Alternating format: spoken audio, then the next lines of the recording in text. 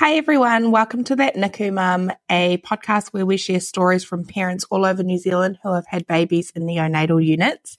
This week's episode, we have the lovely Hannah from Bear and Moo sharing her story with us. Hannah had her first baby, Regan, just before 32 weeks, unexpectedly when she was out of town. So she had to have him in a hospital away from home. She's since had two other babies with very different births, all to each other, very different pregnancies. And I'm so honored that she wants to share her story with us today. So trigger warning, there is a little bit of talk around pregnancy loss and pregnancy termination in this episode. So if you don't feel as though you are open to listening to that, totally fine. Maybe give this one a miss. It is mentioned after we talk about Hadley's birth, so towards the end of the episode. But yes, just to let you know. Otherwise, let's get into it. All right. Do you just want to introduce yourself and your story and your family and everything? Sure. So, hi, I'm Hannah. I own a business called Bear and Moo, which is a online baby store based in Hamilton. So I am married to Richard, and we have three kids. Regan is our oldest. He is now 8, but he was born at 31-4. So he was our NICU babe. Then we've got Hadley, who is now 6, and Maddie, who is 2. I can't believe that Regan is 8. I know, right? What the hell? I know. So when you were pregnant with Regan, obviously he was your prem baby. Was your pregnancy straightforward? Did you have any complications? Did you know he was going to come early? No, so we didn't know anything with, as you don't with your first. I had hyperemesis with all of my babies, but I was vomiting till 23 weeks, I think. So I was quite unwell. I was really unwell with the pregnancy. The last time I vomited was 23 weeks in the car park of the scan place. But other than that, no issues. Had all the normal kind of scans and then thought that everything was totally fine. Mm-hmm. And he was born just before 32 weeks. He was. And you were out of town, weren't you? We were. So we had decided Easter weekend, very last minute, like on the Saturday, to go on a baby moon. And so we went to Auckland on the Sunday from Hamilton and booked in at a hotel. And we had a really lovely day. I was like, I'm super, like, we're still not having the baby for a while. I wasn't that big and heavy and uncomfortable. We were good.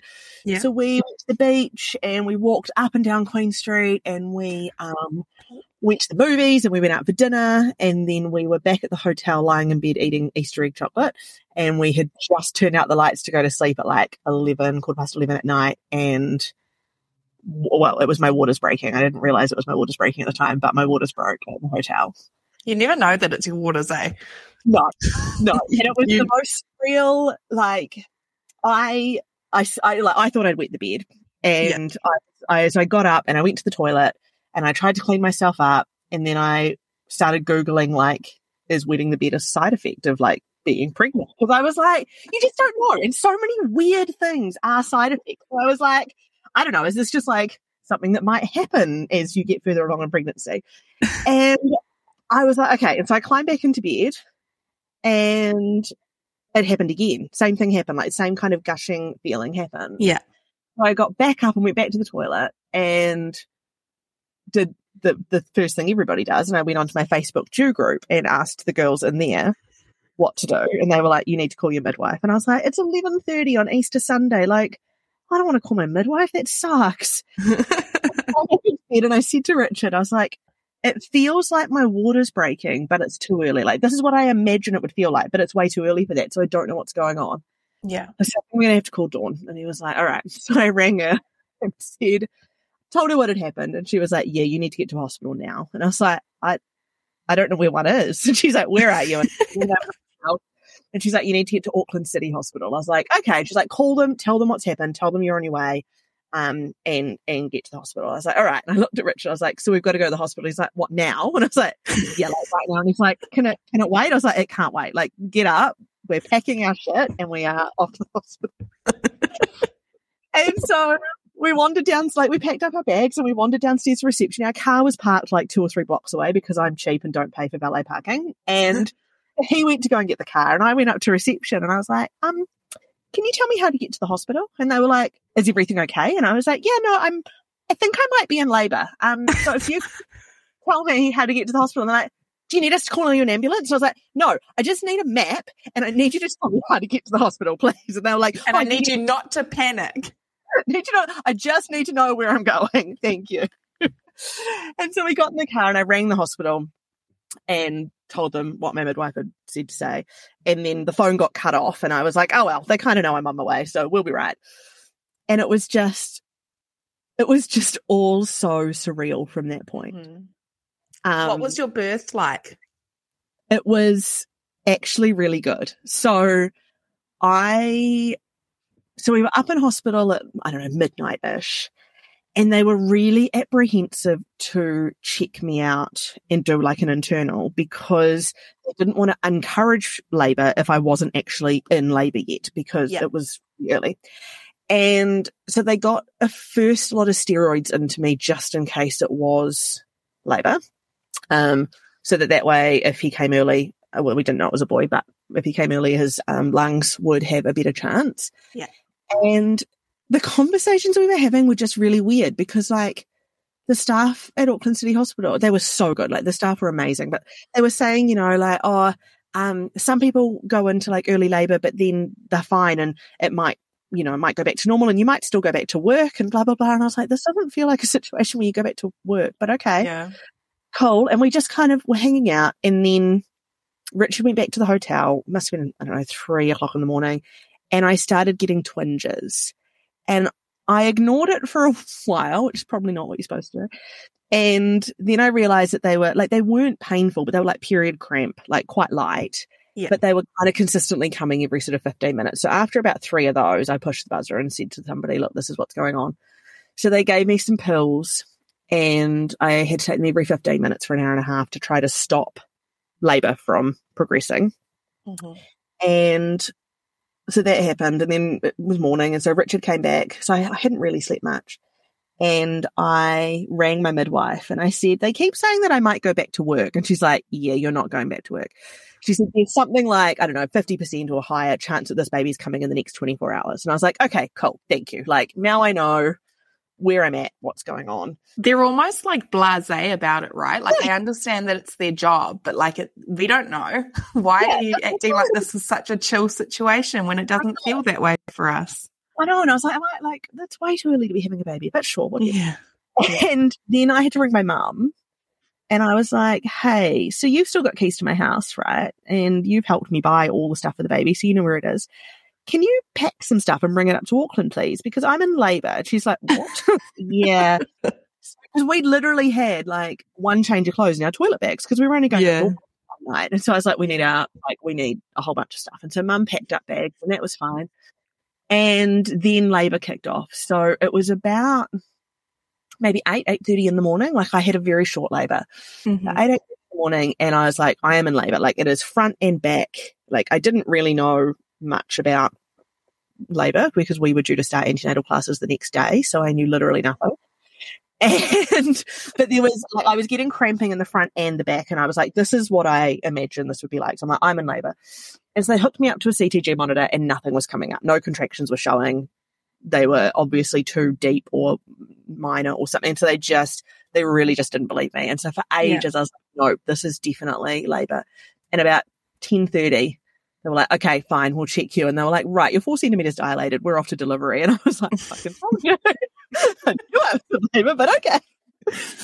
And we got up there and there was just like a whole team, as there is when a baby's this early. And so there was me and Richard, and I think it was 2 midwives and an obstetrician.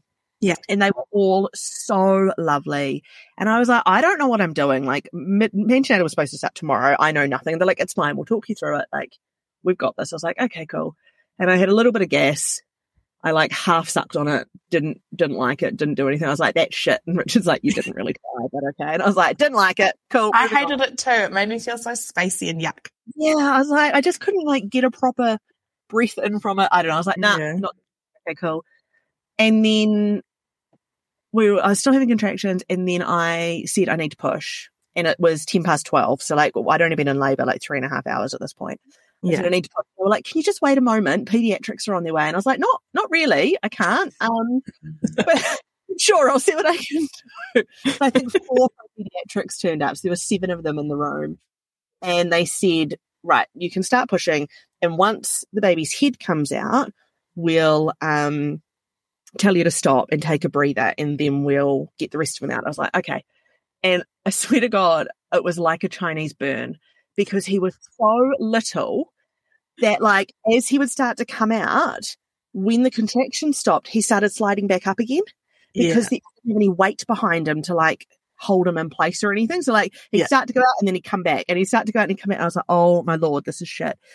And I was like half sitting upright, which I'd rather not be sitting at this point, but I knew nothing. And I looked down at one point and I saw his head. And so I just kept going. And literally his head came out and the rest of him just flew out. Like there was no pausing and waiting for anything. He was out. And he was 3.3 pounds. So I don't even know what that is in kilos these days. But little, very little. Yeah.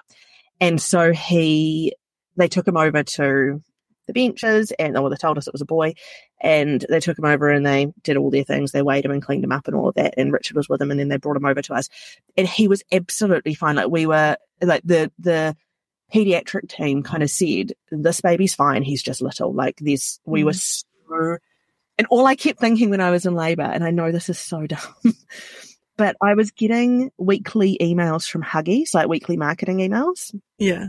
And the one that came through at 30 weeks said something along the lines of, like, babies that are born now are pretty much likely to survive. Like, they'll be fine. Yeah. And so the whole way through this labour, I just kept going, well, the Huggies email says that the baby will be fine. So, like, the baby will be fine. I don't know. I'm not fine. I don't know what's going on. I'm worried. But, like, the baby's totally fine because, the email told me so. Marketing email that knows nothing bloody sensible about it at all. And so, yeah, there was never a sense of worry about whether he was going to be okay, because I just had absolute faith that, like, well, it's past 30 weeks, so he'll be right. They didn't even get a second shot of steroids in because he came too early. He never needed any oxygen or anything straight after birth? So they put him on oxygen. They took him up to NICU and put him on oxygen, on CPAP. Mm-hmm. But a lot of that was because we're not from Auckland. So at some point we were going to need to be transferred down to Waikato Hospital. Yeah. And if that was going down by helicopter, they wanted him on oxygen for the flight. So they kept him on oxygen like the whole way up until we were transferred. More as a safety thing. They always kind of said he just, like, they probably would have taken him off CPAP earlier, but they wanted that as a backup for the transfer. And so they just said he's just little. He just needs to grow and feed. How long were you in Auckland for before you got transferred back down to Waikato? So we were up there for 9 days in the end. So I had him, Richard went off to NICU with him, and I stayed up there with the midwives trying to deliver my placenta, which just was not coming out. So they ended up having to take me into surgery and manually retrieve it. I'd done the whole labour without any drugs, and they had to put an epidural in so that they could get my placenta out, which was so much fun. And then I got taken via NICU to the ward. So they wheeled me past him in NICU so that I could see him, and then they took me to a ward. And then once I was walking, I got to go down and see him. And then, we were there. And then Richard got put in Ronald McDonald House, like, immediately. They were so good. Good. And so he got to stay on site. And I got to keep my room at the hospital for 4 nights, I think. Yeah. And then I moved into Ronald McDonald with him as well. And, we were there 5 days. And it was only because Waikato was too full. They didn't bed available for us, so we had to wait for a bed, and then we had to wait for a helicopter to transfer him and I down. Yeah. And then how long did you spend in Waikato after you got transferred back down? So we were there another 4.5 weeks. So we were in hospital for 6 weeks in total, which was less than we expected. Even though there wasn't anything wrong with him, we were kind of told that the expectation is that you go home kind of around the gestational 40-week mark. And so we ended up going home at closer to 38 weeks. Yeah. But yeah. And how did you find the units, like the differences between the units as well? Like chalk and cheese. It absolutely blew my mind how different they were given they deliver the same service. And considering, like, I mean, I get that they are under different DHBs, but it was a totally different experience. And neither was necessarily bad. I just think coming from Auckland down to Waikato was quite different. So Auckland was very, like we had all the skin-to-skin time in the world that we wanted pretty much. We were drawing up his feeds and setting up the syringes and doing the whole feed ourselves. We were very much encouraged to learn how to do everything as his parents and be involved in as much as we could, because there was so much we couldn't do because he was in an incubator. And so we'd kind of gotten used to having all of this control around the things that our baby needed and getting to do all those things ourselves. And then we came down to Waikato, and that in itself was a really weird experience, because he got put into a room and then we kind of settled him in, and then we went home. And, you know, you walk in the door to your house and you're no longer pregnant, but you also don't have a baby. And you're like, so we did what any normal person would do and went to Lone Star for dinner, and went back to the hospital. We had no food in the house because we hadn't been home in 10 days. What else are you going to do? We're like, where are we going to go for dinner where I don't have to get dressed up, because I'm still living at this point. I was like, where can we go? So we went to Lone Star and then we went back up to the hospital to see our little babe. And I guess as well, because in Auckland, because we were staying on site, we rocked up to the hospital at like 7 or 8 in the morning, and we just stayed all day. Where else to be? We had nothing else to do. So we were there until 10 o'clock at night, and then went to sleep. I was waking in the night to pump, and then went back up to the hospital all day. Whereas once we were home at Waikato, like real life had to kind of kick in a little bit. So Waikato Hospital was just different. Nobody was like, it wasn't like the staff were mean or anything like that. Everybody was great, but they've just got a different set of rules in place. So we weren't allowed to draw up his feeds. We could hold the syringe once it had been set up, but they had to draw the feed and set it all up for us. I really struggled with that too as well, like the fact that it didn't feel like it was your baby. You had to ask permission to change his nappy and, you know, do his cares and everything. That was, exactly. That's what I really struggled with. And it just, I just felt like a bit of a lack of continuity. So I'm quite an organized person, and my midwife had said to me very early on, like, loud and bossy people in NICU get things done. Like, you need to be quite assertive. You need to fight for your baby. And I knew like what the guidelines were in order to get him home, like where he had to get to with his weight and his feeds and things like that. And so my midwife was like, look, just do what you have to get him home, and we will sort out breastfeeding and everything else once you're home. And so we did feeding, and we did some breastfeeding, and we were doing bottles, and we did everything we had to. But I had a sheet at the front of his folder that said, this is the times we will be here. These are the feeds that we will be here for. Richard had to go back to work. So I came up from work at a certain time. I was always there for a morning feed, and then like a mid-morning, and then I left for the day, and then we came back in the afternoon. And almost every day a nurse would say, oh, are you here for the 12 o'clock feed? I'm like, no, I'm never here for the 12 o'clock feed. Like, it's written down here. And I know they don't mean to, but they make you feel kind of guilty about it, right? Like, I know they're just asking, but at the same time, you can't help but feel judged because you need to go home and have a nap because you're exhausted. Yeah. And I think as well, like I tried really hard to recognize that we were doing more than lots of other parents were. And not because we were doing them, but because a lot of other parents had other children or lived in town. And so they couldn't be there all day, every day, because they had other kids they had to parent and they had other things to do. And so we were already there significantly more than lots of other people were. And we were just doing the best we could, but it was definitely different. And even things like, you know, I would be like, right, we want to bath him now. And they were like, well, you can't do it now. You need to do it at this time. I'm like, no, I'm doing it now because, I don't know, like he had a wet nappy or something. And I was like, if we're going to be changing him, I want to do a full bath. And I think I probably got a few of the nurses offside a little bit because I was quite like, this is what I'm doing. Thank you very much. This is my child and this is how I want to do it.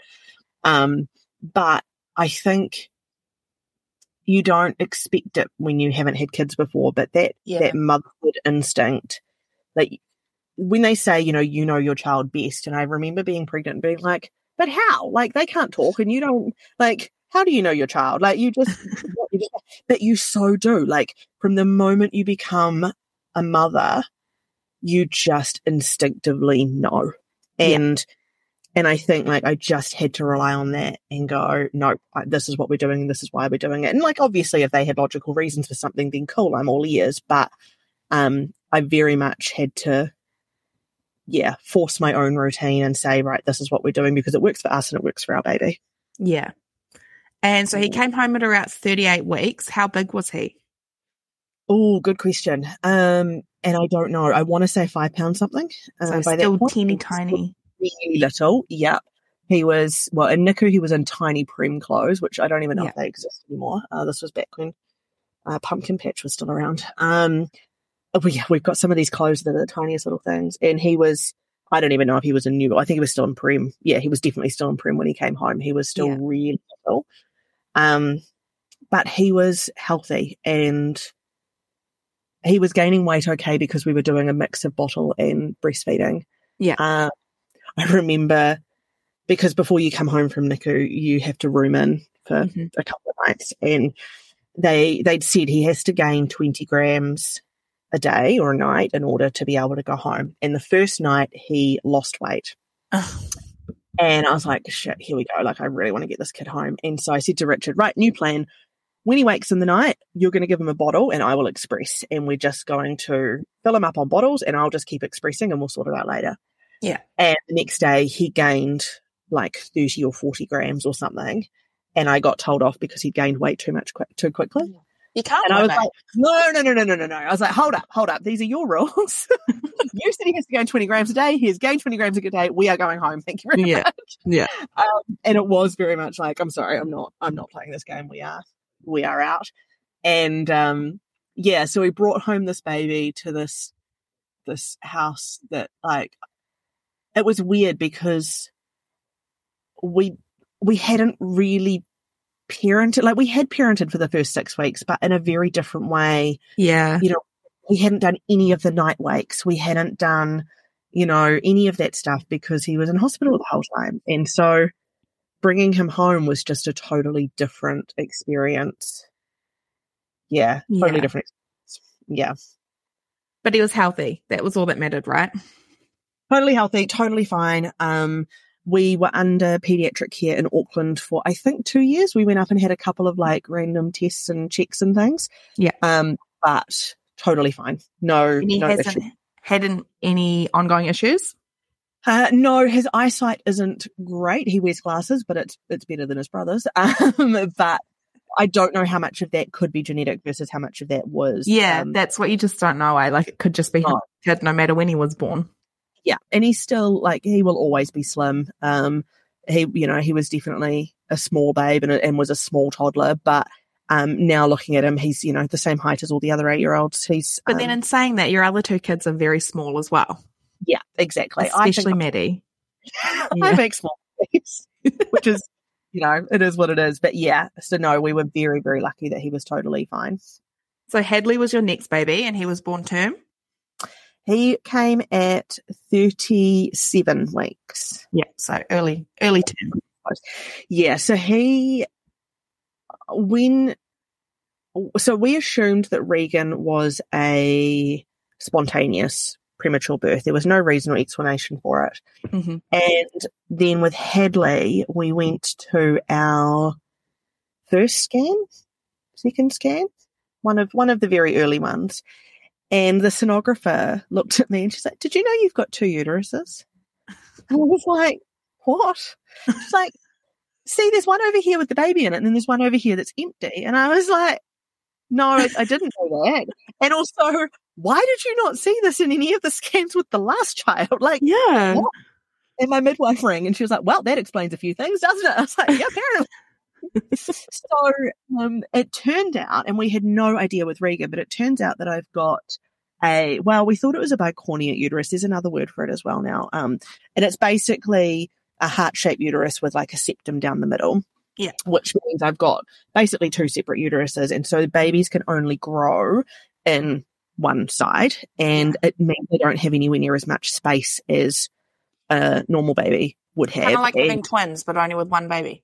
Yeah, exactly. And so they run out of space a lot quicker, and that's what can lead to term births and so preem births. And so because Regan was head down quite early on, and it looks like I had an incompetent cervix, which means his head was bouncing down and down and down on my cervix, which is what made my waters break early. And so it basically just meant with Hadley that we went into it with a different plan of attack once we knew that there was a reason behind it. I had hyperemesis again, which was not really all that surprising. And been there. Well, yep. And then my midwife put me on bed rest from 30 weeks, basically from 30 to 34. Like once we hit 34, we were kind of like, oh, well, if they come early, they come early. But those 4 weeks just to try to get a little bit longer out of him. And bed rest is really hard when you've got a 15-month-old toddler running around. And he was very good. And we did kind of our own version of bed rest where it was like I wasn't in bed. I just moved around as little as I possibly could. So I'd shut the door in the lounge and leave the two of us in the lounge. Richard would come home at lunchtime to lift Regan into his cot for his naps. And then I would like put a stool down to help him climb out once he woke up. If he was getting in the car, he kind of had to climb himself into the car, and then we'd go somewhere and I would sit while he ran around and played. Like we just did as little as we kind of could. But it was a very weird experience because, well, I mean, firstly, Hadley was a problem child, but that's my second. He was footling breech, which meant his foot was in my cervix. Yeah. Which is incredibly dangerous. And the hospital wanted to admit me regularly, and I kept saying no. Because what they were really worried about was that if my waters broke, my cervix would start to dilate and his foot and the cord would come out and then he would die. But I had some really honest conversations with my midwife about it, and I said, look, do I need to be admitted? And she said, you live around the corner from the hospital. You'll probably get from home to the hospital faster than they'd get you from the ward to the delivery suite. But she said, if your waters break, you don't even think about cleaning up. You lie down on your side. You do not move. You call an ambulance and they transport you to the hospital on your side. Like, do not let that cord come out. I was like, okay, I can do that. And I was so blasé about it at the time, but I just kind of had faith that it would be okay. Yeah. Did you get another Huggies email? I didn't. I'd unsubscribed by that point because I knew what I was doing, obviously, second-time parent. But I was so prepped for another preem baby. I was like, cool, okay, so mum will have Regan and we will do this, and then this is how we'll juggle our days with Niku until he's ready to come home. And as we got closer and closer to term, I was like, shit, like, what if we don't do Niku? Like, I don't know how to do a baby without doing Niku first. Like, what? And so with him, I ended up going in to the hospital because I hadn't felt much movement, and I went in I said, I'll be back later, and I get checked out. And it turned out, they did some tests, it turned out my waters were leaking. Yeah. And so it was like, yeah, you're not going anywhere, you're having a Caesar tonight. And I had to call Richard and be like, oh, actually, sorry, can you come up to the hospital? We're having a baby. Not a false alarm, sorry. And so he was an emergency Caesar, but again, it was a really fantastic birth. It was, my waters broke while we were waiting to go down to the delivery suite. My midwife was down in delivery trying to help hurry them up so that they could get me down there. And they said, if your waters break, push the emergency button. And I did. My waters broke and I pushed the emergency button, and a nurse and a midwife came running in, and they said, what's wrong? And I said, my waters just broke. And the nurse looked at me and she's like, that's not an emergency. And I said, oh, the baby's footling breech. They're worried about cord prolapse and we're waiting for a Caesar. We're waiting for delivery now. And the midwife looked at me and she's like, don't worry, we'll get you sorted out. And they literally like raced me down to the delivery. And I was like, I'm just doing what I was told to do. I was just pushing the button.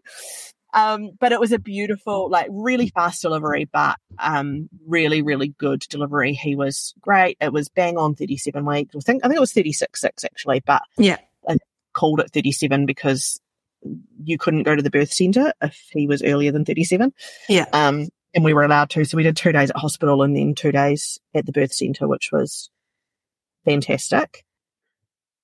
Yeah. Good. And so it was very weird having a baby and just bringing them home. Right? And Like, that's so strange, eh? Like, you're just like, I can just leave? Like, yeah. Because you would have had it with Angus, right? Like, yeah.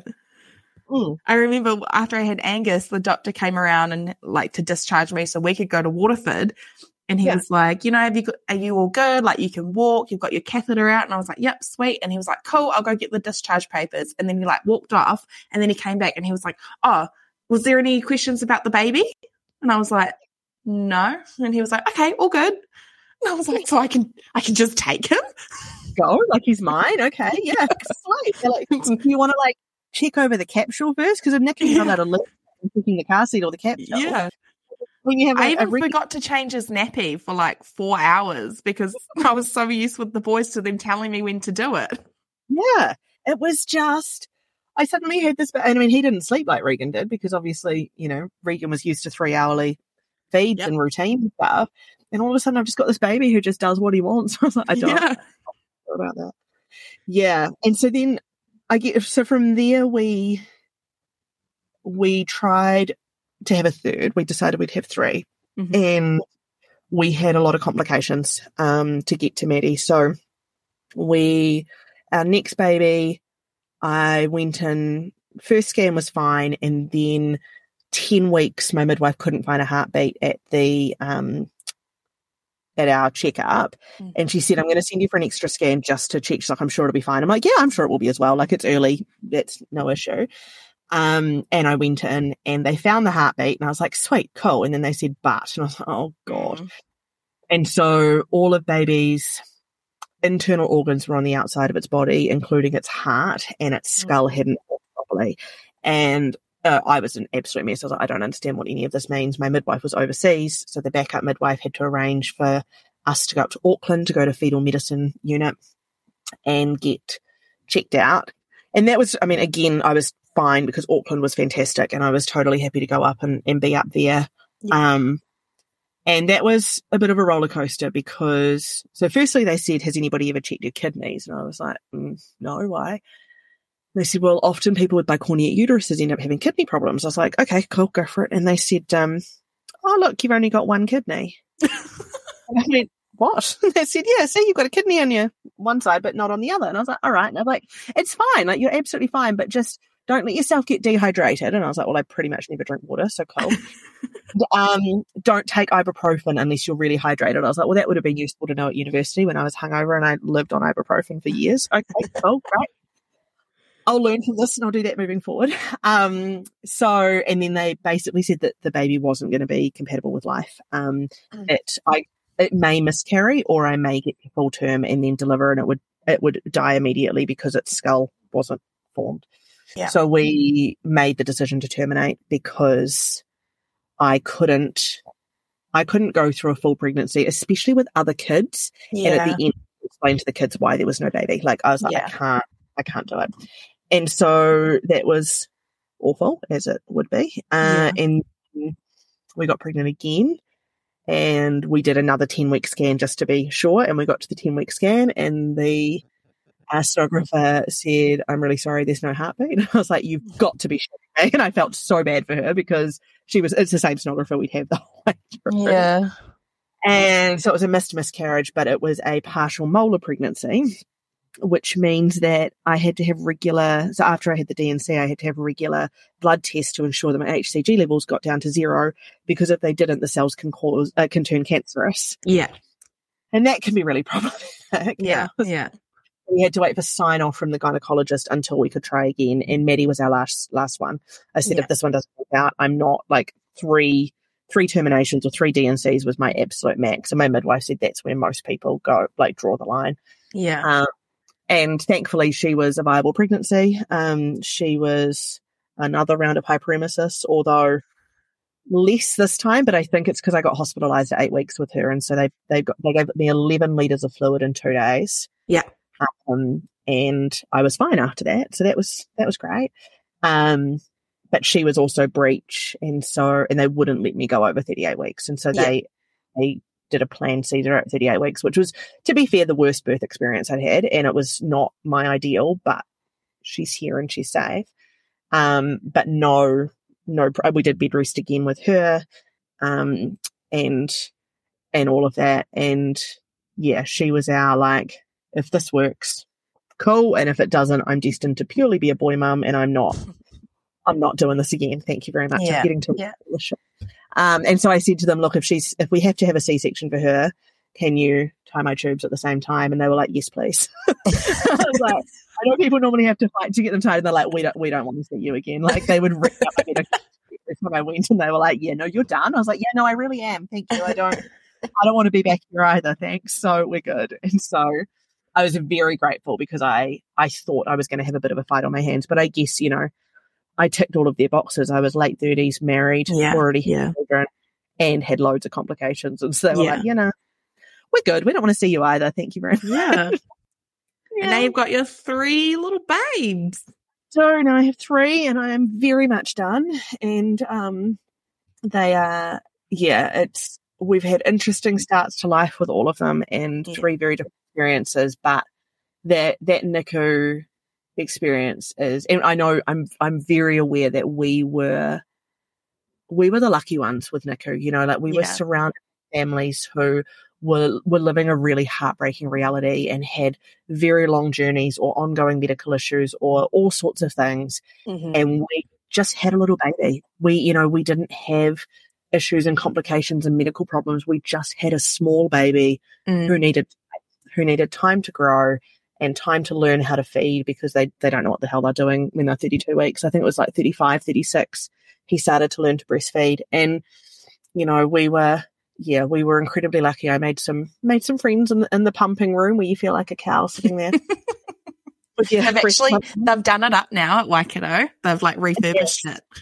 Yes, we're very, very lucky here, because Bear and Moo, with the business, we're quite closely associated with what's now Little Miracles Trust. Yes. Was Neonatal Trust. And so the Waikato branch, they don't have a lot of storage space at the hospital, so they store their incubator, their fundraising incubator, and a lot of their resources here at our HQ, and take them up to the hospital as and when they need them. And we provide them, massive discounts on breast pads that they put into their care packs and things like that. So it's an organisation that I'm really, really stoked that we can do things for and help out with, because they do such wonderful work for the folks up at the hospital. And I'm proud that JD and the Waikato team have managed to make huge changes to the Waikato NICU, because it was quite different to Auckland. Auckland had,